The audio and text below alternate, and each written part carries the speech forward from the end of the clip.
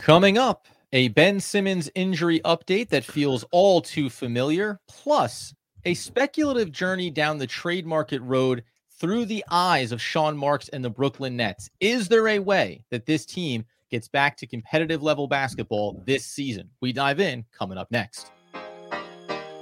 You are Locked On Nets, your daily Brooklyn Nets podcast. Part of the Locked On Podcast Network, your team every day.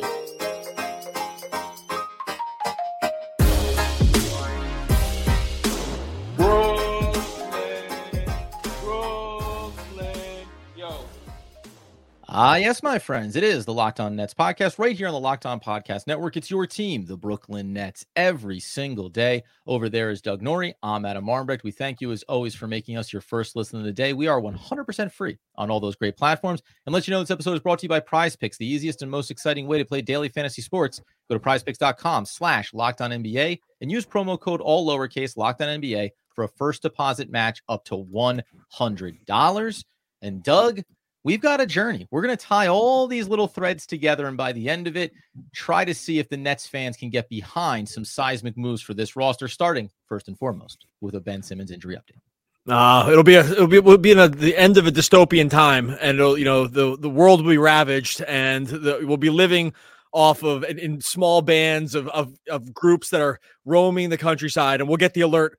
Ben Simmons has been cleared to play. We're developing an irrigation system. We're optimistic we can restructure this society, and potentially someone will whisper it. A lonely traveler will say Ben Simmons has been cleared for the lonely traveler activities. Is Ben Simmons, and he has the update. Look, man, like, I don't know what I'm not trying to make light of I guess we are a little bit, but make light of an injury situation. But this is just where we are with this thing, right? It's been since October 25th. That was the last time. Oh, excuse me. 11/6, November 6th. He was last time he played against Milwaukee. 33 minutes. After that, he was diagnosed with the hip issue, the nerve impingement, and we were given 2 weeks. We'll get back to you in 2 weeks, and we'll get back to you in 2 weeks, and we'll get back to you in 2 weeks, and we'll get back to you in 2 weeks. And now it's January 24th, and the latest update we have from Jacques Vaughn is, I'll just quote him directly, he will not play this week. This is from 2 days ago, but all signs are pointing towards him at some point. I think we'll use Long Island, hopefully, to get a practice in, and we'll go from there. So to get more bodies around them. Hopefully that's in the near future. So if you're looking for a definitive Ben Simmons update, those are things that we have not gotten. It's the nature of the injury. There's moving timetables on this, but we wanted to bring it up because as we get toward the trade deadline and some of this other stuff, like him playing or not playing, or when he's going to be back, or, if he ever comes back, it's unclear, but it's still $40 million cap hit that they have for this year and next year. And without timelines, the timelines just mostly speak to no one ever seems to know. Yeah, and what I will say is, in regards to it, just as we've said time and time again, we blame no one for being injured, right? There's nothing that Ben Simmons can do about being injured. However, this is where the Brooklyn Nets are. And the reason why, the first thing that comes to mind here, not only including the update from Jacques Vaughn, which felt as classic as it's gotten from the narratives that they provide for us every couple of weeks, also reminiscent of Money Pit, great Tom Hanks movie. When will the job be done? 2 weeks. And it's, the never-ending journey. From the Nets' perspective, though, it is worth reminding, I think, as we approach the deadline, that the Ben Simmons injury has greatly derailed, I think, what we would have said was the premise of this season, not just because of his talent level, but as we've often said here, and we know the rumors about Spencer Dinwiddie and what is this roster going to look like, guys coming and going, don't have great on-ball facilitators. That absence of Ben Simmons, not what his role is and what he can do, but without him, it all of a sudden created the trickle-down pressure on all the other players on this roster to do slightly more than either they're one expected to or capable of. And I think it's easy, because it's been since November 6th since we've seen Ben Simmons, to kind of lose that and start to judge Spencer Dinwiddie, start to judge Mikal Bridges, start to judge Cameron Johnson. Everybody gets judged to a higher degree now, because one of the key pieces coming into this season is non-existent. And I wonder if, from a Nets perspective, they keep coming back to that in their own minds. We know what we lost without Ben Simmons, so we're going to have a little bit of a sliding scale of judgment around our own players. Yeah, it could be. I mean, like, the expectations going into the season, at least among the fan base here and maybe with the team too. And Simmons, if you watched him over the summer with things that he posted, expectations were really high. It was the idea that he was going to come back fully healthy and really show, the differences of his game between this year and last year. And there was going to be, last year there was a bunch of stuff going on injury wise, and now he's back to full health. Again, no one can help injuries. I'm sure the guy doesn't want to be injured. It's not that. It's mostly commenting on the never sure nature of the situation. The very clear to me idea that like they knew right away. They had to have known right away that this is like months long. I think, right? Like I think they knew. I can't prove it, right? But it was always speculated on. I think that like the idea here was that they knew it was going to be a long time till he was back, and they just kept giving shorter update timelines without ever giving a long-term timeline. And I don't know if it's because of the nature of the injury or the nature of the player or some combination in between. This guy's got a history of not playing, so it's maybe tough to judge these things. A history of not playing for multiple reasons, right? Injury and otherwise. And I think when you add all those factors into your analysis, even as the front office, you probably don't even feel comfortable giving timelines around the nature, especially if it's something sort of nebulous, like a nerve impingement, maybe possibly related to the back surgery he had over. So this is a long way to say, not surprising, super disappointing. We're butting up close to a lost season. Yep. Not there yet. But I mean, it's hard to be really bullish. I think I set the over under on his minutes at something like 500 and something. I can't remember, 700. I can't remember the exact number. You just can't think he's going to play more than 500 to 700 minutes like for the rest of the season. That's like nothing. And it's not that's really nothing. And it's just it's a really unfortunate set of circumstances. Yeah, and I think going back to, we had originally said when the injury first happened, beginning of November, when do we think he could be back? I said, talk to me after Christmas. Then the next update came out of substance, and I said, talk to me in February, right? So we're kind of trending in the direction we thought we would on him. And I honestly do wonder, we'll never know, where did the Nets organization coming out of the summer into the regular season with everything that Ben Simmons was posting, right? And all the narratives that seemed to be about healthy and watch what I'm going to go show you. I wonder how much the organization was saying, yeah, and our optimism level is pretty low on that, right? Like we are putting our eggs in this basket because he's on the roster, because it's $40 million and there's not another move or decision to be made here. But ultimately, we won't be shocked if it ends up going down this other path, which is unfortunate. Just from a pure player standpoint and organizational standpoint, it obviously paints a very grim picture. And that's what gets us. Frankly, I'll be honest with you, it makes them look really bad. It makes the organization look really bad because the guy, they traded James Harden for him. And if you compare the situations, I think if you compare the situations like Harden, leaving for the Clippers thing, like I get that everyone sort of wanted out of their current situation. And it felt at the time like this was like the more than logical step was like, hey, you want out here, he wants out here. Let's just swap it. It made total sense. Mm-hmm. But if you look back at the time, like there's a chance those medicals weren't totally clean, right? Mm-hmm, and the idea there was he was sitting out because he didn't want to play for the Sixers, but he was actually hurt also, right? Because he never came in and played that season at all. It's not a good look for the organization that Harden held out with the Sixers a year and a half later, and they were able to at least get back a package of like picks and guys who can actually take the court. So I think it makes the organization look bad also. Coming up here in a second, then actually, let's continue down this discussion point first before we talk about moves that maybe could be made here if we believe Sean Marks, Joe Tsai, and the Brooklyn Nets still want to be competitive for this year. We'll put on our GM hats in a second, but we'll tie a bow on an interesting narrative around Ben Simmons coming up in just 1 second. All right, first, tell you about our friends over at Grammarly. Look, when it comes to writing, Grammarly is there to support you from start to finish. For over 10 years, Grammarly's been powered by AI technology you can trust, help you across all the places where you write the most. You're speaking to a Grammarly premium subscriber for years now. I use Grammarly in every single thing I do. Emails, work, generating writing ideas, like literally start to finish stuff. Grammarly is a must. I actually just installed, I was reading a email of my wife's that she had sent. She was like, hey, can you look this over? And the first thing I said was, hey, do you have Grammarly installed? Because Grammarly caught like 17 things that you missed in this email.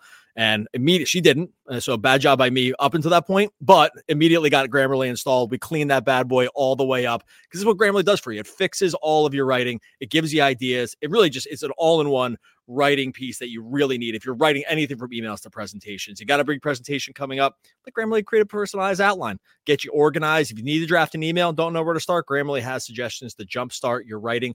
All you have to join us over here at Grammarly is go to Grammarly.com/podcast. You download it for free. That's Grammarly,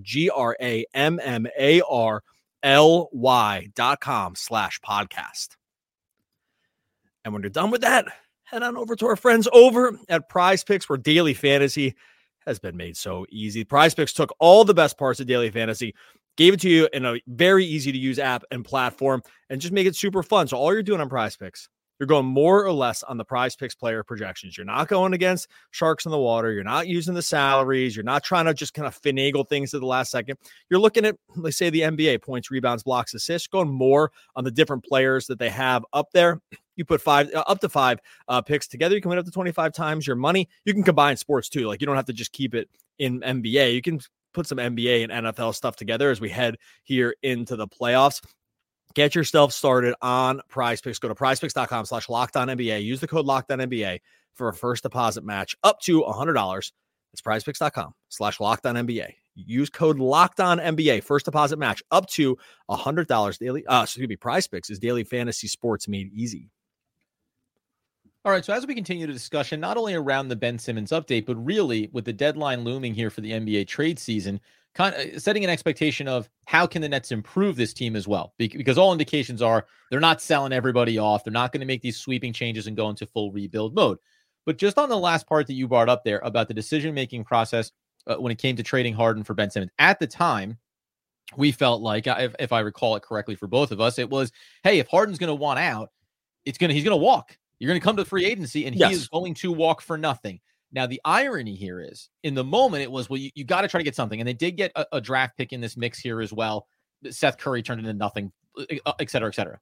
There is this world where, not even a world, I mean, if you asked Sean Marks right now, hey, rewind it back. You don't get the first round pick. You don't get Seth Curry. And you say, James Harden, you can choose to sit out. You can choose not to play. But we are not going to make this move right now, to your point about maybe questionable medicals, maybe questionable about what Ben Simmons' convictions are around playing basketball, etc. Too many red flags here for us. We're going to go ahead and say, so be it. If you don't want to play out the rest of this season, that's the nature of it. And then we'll move forward right now in this moment, in this past off season, having $40 million of cap room to work with. Yeah, I mean, of course, if you could do it again, you wouldn't do it. I try not to judge too much on that. And more, I mean, do you think that Sean Marks maybe got into a little bit of panic around in that moment, saying, we're going to lose James Harden. We have Kevin Durant, Kyrie Irving. We want to make this thing last. Ben Simmons, there's talent there, so maybe we can save it, right? So maybe a panic decision as opposed to a controlled one. Totally. I know exactly how we felt about this at the time. This is one I don't even need to do revisionist history on. I can remember actually where we were sitting. It was my old place. I'm sitting in the attic office, and I'm thinking, oh, they got Simmons. This is perfect. Put him alongside Kyrie and KD. Like, this will definitely work. Yep. Like, run the runouts, like him being able to ball facilitate, like him being able to cause havoc on defense, be a connector. It's not Harden. It's different. But if already Harden wants out, of course, like, this is actually like a really good fit. It's different, but it's really, really good. I know that's the thought. So I actually don't think you can have regret around that. I do wonder if the process was already there, where we've seen a little more since then, a little more teams holding tight on these requests. Like, that has been pushing back. Dame Lillard. It's like, hey, got it. We'll see. Right. Like, even honestly, even KD, maybe the Nets started it. Like, it was with KD. Yeah. Right. So maybe the Nets started with KD. It's like, yeah, heard it. We'll see on the trade. You're under contract. Well, by the way, because they just experienced the bad side of that with James Harden. Right. So they they got the first head subject of how bad it can go. We're not going to do that again. And then we've seen that sort of sense, right? Like, the Dame thing kind of stalls. The Harden thing takes forever. It finally gets done. Some other guys have just asked for trades that just haven't gotten traded. Buddy Hield, Jonathan Kuminga don't have the same cachet. Point being, I think if it were to happen again now, yes, I think that would be a totally different situation. Like, I don't think you would feel rushed. But look, that's water under the bridge at this point. There's really nothing that can be done with Simmons. Now you are in a situation where, I mean, do you think there's anything to be done? I kind of feel pretty firm on this, but I guess we haven't talked about, like, if you are the Nets, do you think there is any sort of recourse here? I don't mean like legal recourse. Like, is there any way to get out of this, you think, or are they kind of just stuck at this point? Well, that's what I think becomes interesting here. So over on Bleacher Report, there was an article up from Greg Schwartz who basically said surprising landing spot. So let's be very clear here for rumored NBA trade deadline targets. So guys that have been listed and discussed. And LaVine is obviously put on that list. And as of right now, the reporting around it is there's not a lot of appetite for him, right? We know that his contract is sizable. He'll have $43 million next year, $45 million in 25-26, and a player option for nearly $49 million in 26-27. So there's a difficulty there. But that's why Greg, I think, actually put it together of saying, well, here's an opportunity. If you're Chicago, a guy that doesn't want to be there, you don't want him to be there, and has multiple years remaining. If you could facilitate a swap, and just to your point of the question, there's very rare occasions of what can you do about this? This goes into Brooklyn still wants to be competitive. They're going to build around Mikal Bridges. Cameron Johnson isn't going anywhere. This is the core, right? A move where you end up being committed to more money over the next few years, but you at least get a live body onto your roster. This got interesting to me, mostly because Greg Schwartz also iterates that we're not talking about, well, because Ben Simmons and his situation means attaching assets. Guess what? It's the same thing coming the other way, where it's not a palatable contract or a player that necessarily teams are clamoring for. So you could be close to a near 1-for-1 here, LaVine for Simmons, as opposed to having to attach multiple first-round picks to get it done. Let's just start there. Is this appetizing to you first from a Brooklyn Nets perspective, and then we can talk about like our individual, opinions? I would say my quick answer is no, but I will say I don't want to do this for two reasons. One, like it's not like LaVine's not even really playing right now. He's hurt. The team has played much better without him. I think we don't need to do a referendum on sure. LaVine here. Right.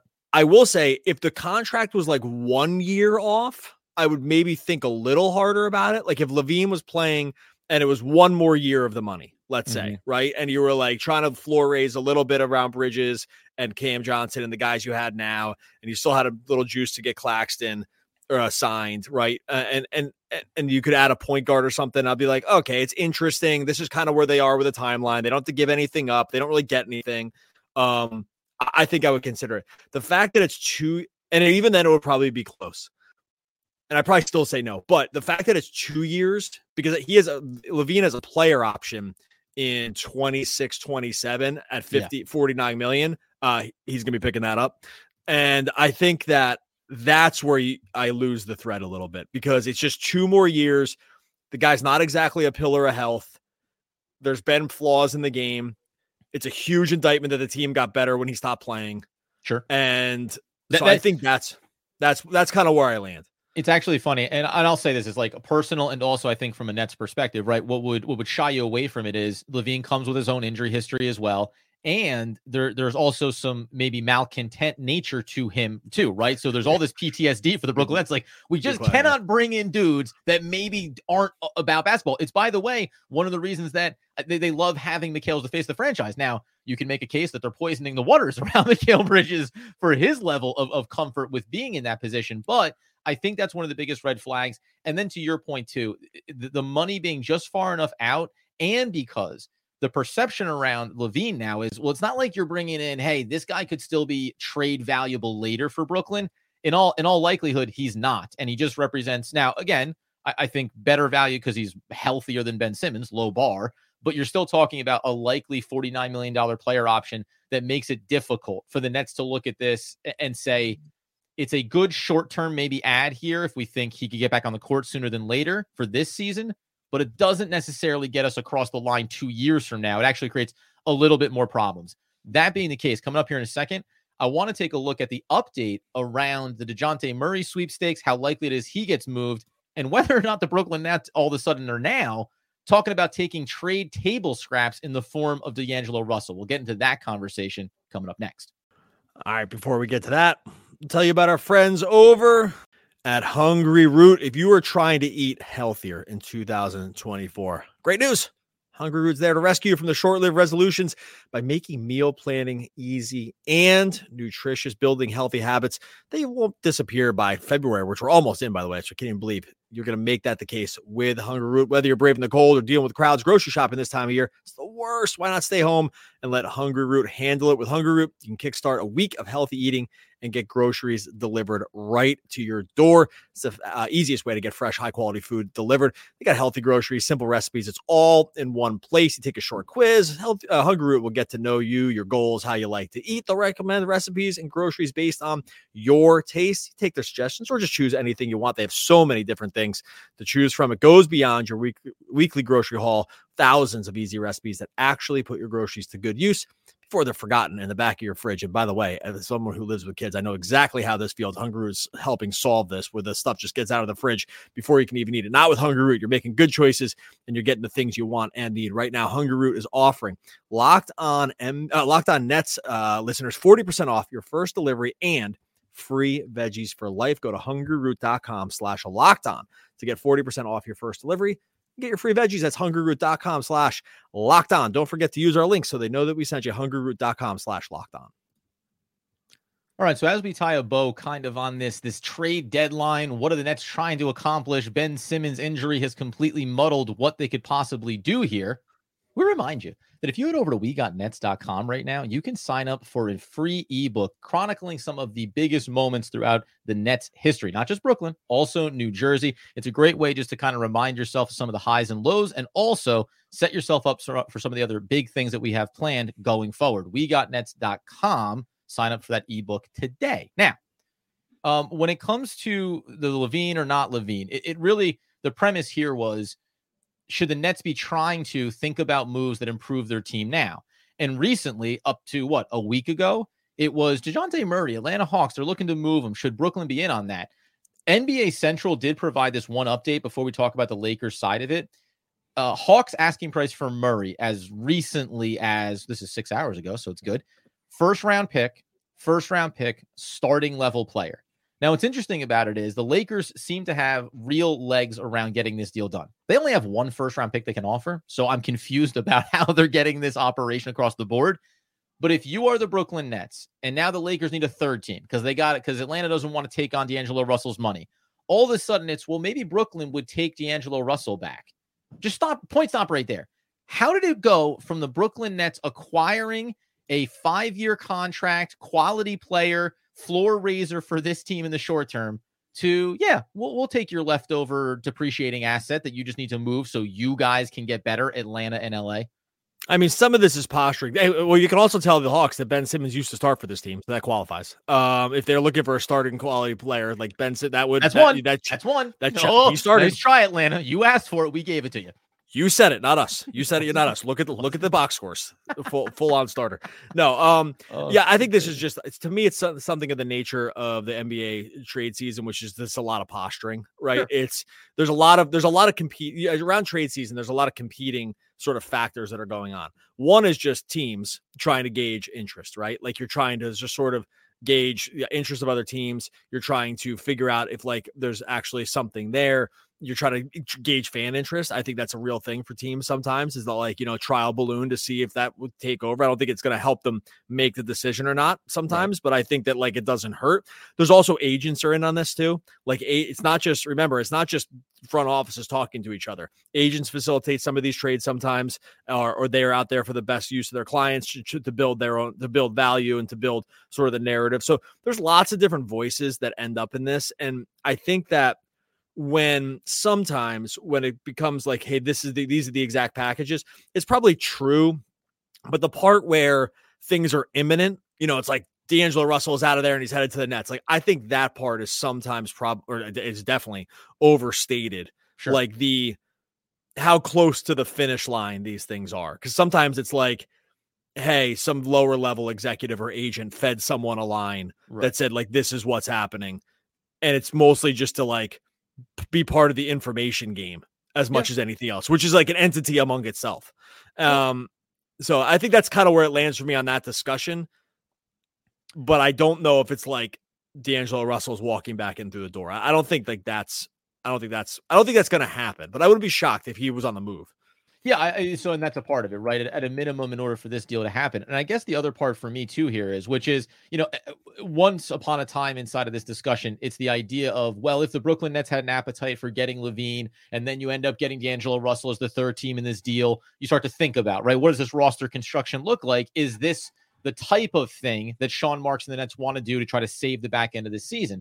The other thing that kind of came up for me, though, is, okay, first round pick, and starting level player. That's Atlanta's asking price. At some point here, what I think you maybe take away from this, at least for me, is Brooklyn it seems out of these discussions for Murray specifically, right? Like, so we had said, what's the price point going to be? And should that be too much for Brooklyn? It looks like that was asked and answered by Brooklyn, because otherwise it seems like you would hear the posturing from the Nets side of it, right? You would hear the posturing of Spencer Dinwiddie going to Atlanta, maybe adding in a Dorian Finney-Smith, something to help to facilitate a move like this. Do you agree that while the Nets are talking about maybe making some moves or being involved speculatively, they're not in the buying market at this type of level? Multiple first-round picks and a starter, because there's only a handful of things that you can do there if you're Brooklyn, outside of giving away some of that, quote, high-value draft capital they have from Phoenix, from Philly, from Dallas.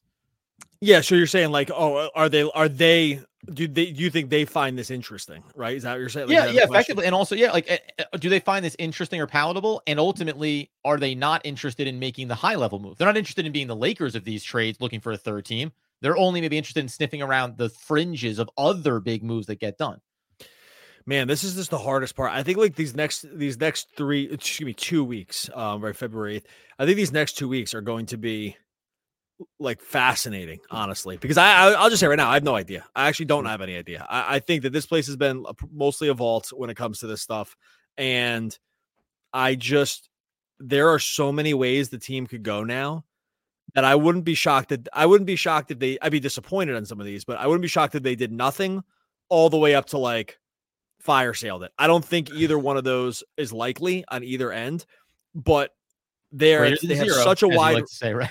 What's that? It's higher than 0% chance that any of those outcomes could happen here. Yeah, I think no other team has this wide of a range of outcomes, honestly. Like, I just because I'm not even sure they're positive. And maybe the market will dictate it. Maybe it will be the market that ends up dictating the moves rather than, like, some internal process that they come up with. Like, so one of these guys shakes loose for way cheaper and they just go for it and say, forget it. Like, oh, DeJounte for a first. I don't think that's going to be it. But, like, maybe if that's enough, then maybe they just say yes. Or if it's not, they stand pat. I don't know. Like, maybe that's it. Maybe that's my answer. Maybe I do think they're just going to let the market dictate what they're going to end up doing. I think that would be possibly a little foolish, but I also am not sure all the moves. So I word saladed a way to say I don't know, but like, I think that's kind of where I land. Yeah, and that's what makes it, I think, tricky for me. We're going to still have more discussions about this going forward around, one thing that has also become seemingly abundantly clear, and maybe this is posturing from the Brooklyn Nets side of it. There does seem to be an appetite for a Dorian Finney-Smith, like, specifically. A lot of teams keep getting connected to, hey, we'd like to have a discussion on him. We believe that he still has value. Where do the Nets stand on the asking price for him, right? As the deadline starts to wear down and some teams get desperate, like, it can go one way or the other for Brooklyn. More desperate teams come to the table, or no desperate teams come to the table, right? So playing out the string is firmly on the table here. I do just wish that, and the word salad, it's a good term. I do just wish that the Nets, and it can happen here, would make any type of definitive decision, make the proactive decision, not the reactive decision. And sometimes with some of these other fringe players that we'll get to ahead of the deadline, just take less. Like, take less for Dorian Finney-Smith, take less for Royce O'Neal, take nothing for Spencer Dinwiddie, right? Like, at some point, I was actually, by the way, sorry, we can get out of here on this. I was on our weekly call with the NBA channel for Locked On, and it was Brendan Klein from Locked On Suns, where he said, I was like, hey, trade us for Royce O'Neal. What do you got? And he's like, what I got is, I think the Brooklyn Nets are a team filled with excellent high-level role players that they refuse to admit that's all that they have. And they're valuing them too highly. Like, and I think it was kind of the right context. And we've discussed that kind of narrative around this team, but that's where you get caught in the in-between. We're not going to make a big splashy move because in the back of our head, we know what our talent level is. Well, this and we're going to overvalue our players, right? Sorry, go ahead. Yeah. I thought about this with the Terry Rozier trade with Miami. I was like, I don't know. He went for a protected first round. Was it unprotected or protected? It doesn't matter. He was for a first round pick. Protected first round pick in 27 in Kyle Lowry. And I was like, okay, that was the Terry Rozier market, right? And like, they're different players. But Terry Rozier, who's 29 and is averaging 23 points a game with 6.6 assists, and been like, by all accounts, like a really great dude and like just, cerebral guy and will fit in with Miami really well. I'm like, that's a salary filler and a first for Terry Rozier. Like, is Dorian Finney-Smith a 2 first-round pick guy? I mean, how? Like, I know that's what I mean, right? At some point, like, and we said this before, at some point, you can just, like, why not just come out and say, we do not want to move Dorian Finney-Smith. We value him too highly on our team. Instead, the reports are Nets are placing a 2 first-round pick on Dorian Finney-Smith. I know it communicates the same thing, but it doesn't communicate the same thing to Dorian Finney-Smith. What that says is, hey, if for the right price, we will move him, as opposed to flat out shutting down the rumors rather than letting them kind of spill out here, which has an impact on your locker room and your players, quite frankly. And by the way, I'm aware that these aren't analogs. They make different money, but like Rozier wasn't making a ton of money, 23, 24, or 23, 25, 26, right? For 2 more years. Right. They're under contract for basically the same time. Rozier's like a first sure starter. Again, it's not the same thing, but it did make me think like, oh, that market, I think, was just lower than I thought it would have been for like a quality NBA starter that's going to start, that is literally starting for them the first day he's there, right? And at like a premium position because he's going to be handling the ball a lot. So I made me rethink. That definitely for me, just like a reset. Like there's no way you're getting 2 first round picks for DFS. It's fine, by the way. It's like but what you said, to quote you might have to just take less. Okay, we are going to get out of here. We will be back after the game here on Thursday. And in the meantime, make sure you go over to WeGotNets.com. Grab that free ebook. It's got some really great stories Adam and I put together. I had a ton of fun writing it. Just putting together like stuff from like decades worth of Nets stuff. Jason Kidd, the Big 3 era. Got some Kevin Porter senior stuff. It's all there for the assist record. It's all there. WeGotNets.com. And best part about it, free. Totally free. Make sure you grab it. WeGotNets.com and subscribe on YouTube while you're doing it as well. Can I be honest with you? I got so wrapped up in this entire discussion. There's no quote today.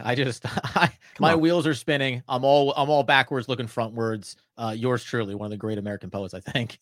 Oh, one of the all-time great poets. We're back again tomorrow talking more Brooklyn Nets basketball.